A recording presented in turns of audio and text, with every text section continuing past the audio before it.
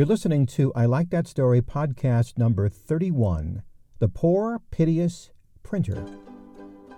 Today's story brought to you by Evolution Consulting, nationwide image professionals for styling, speaking, and stage.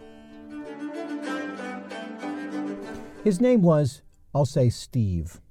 An amiable guy that had a nice family, seemed like a good dad and a good husband. And I knew he had a print shop, and I thought, I'm going to have him do some print stuff for me. Wasn't a big order, but business worth having, as you shall find out. He pulled out a pad, did some doodling, and came up with a figure. I said, fine. He seemed concerned that I wasn't concerned. I said, well, I know you're in a competitive business, but I also know you're a good guy that will stand behind your work and help me with some good advice. The price seems fair to me, and like I always said, I buy the person, not the price. And he positively beamed. He said, boy, could I use a couple hundred customers like you?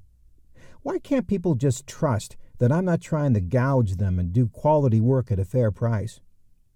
I asked when the job would be done, and he said, well, I got some big projects coming up. How does 3 weeks sound? Well, I was in no hurry and appreciated his candor, so we shook on it, and I walked out. 3 weeks later, I walked in to see him wincing, phone in hand, and even though I was 3 feet away, I could easily hear the profanity, followed by, you're going to get it done by next week, or else! Whew. Who was that? I said, after he hung up.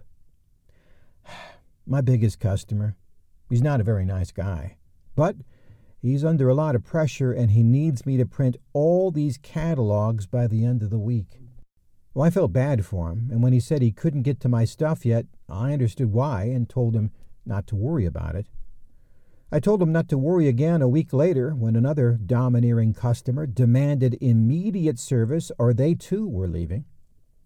Eventually, I figured out that all these impatient and demanding customers were cutting in line in front of me and grinding him on the price to boot.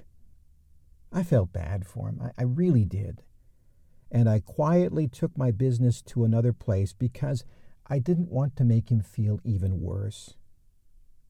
I thought about his desire to have 200 customers just like me and wondered if he knew why he didn't.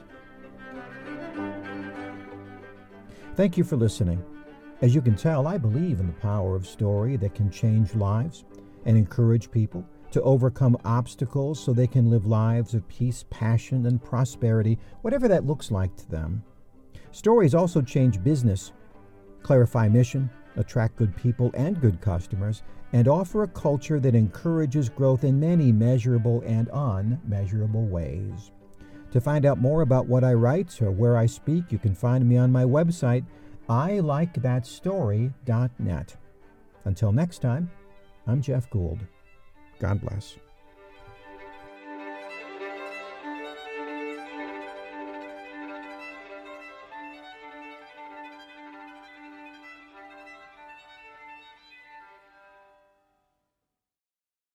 This podcast is a part of the C-Suite Radio Network. For more top business podcasts, visit c-suiteradio.com.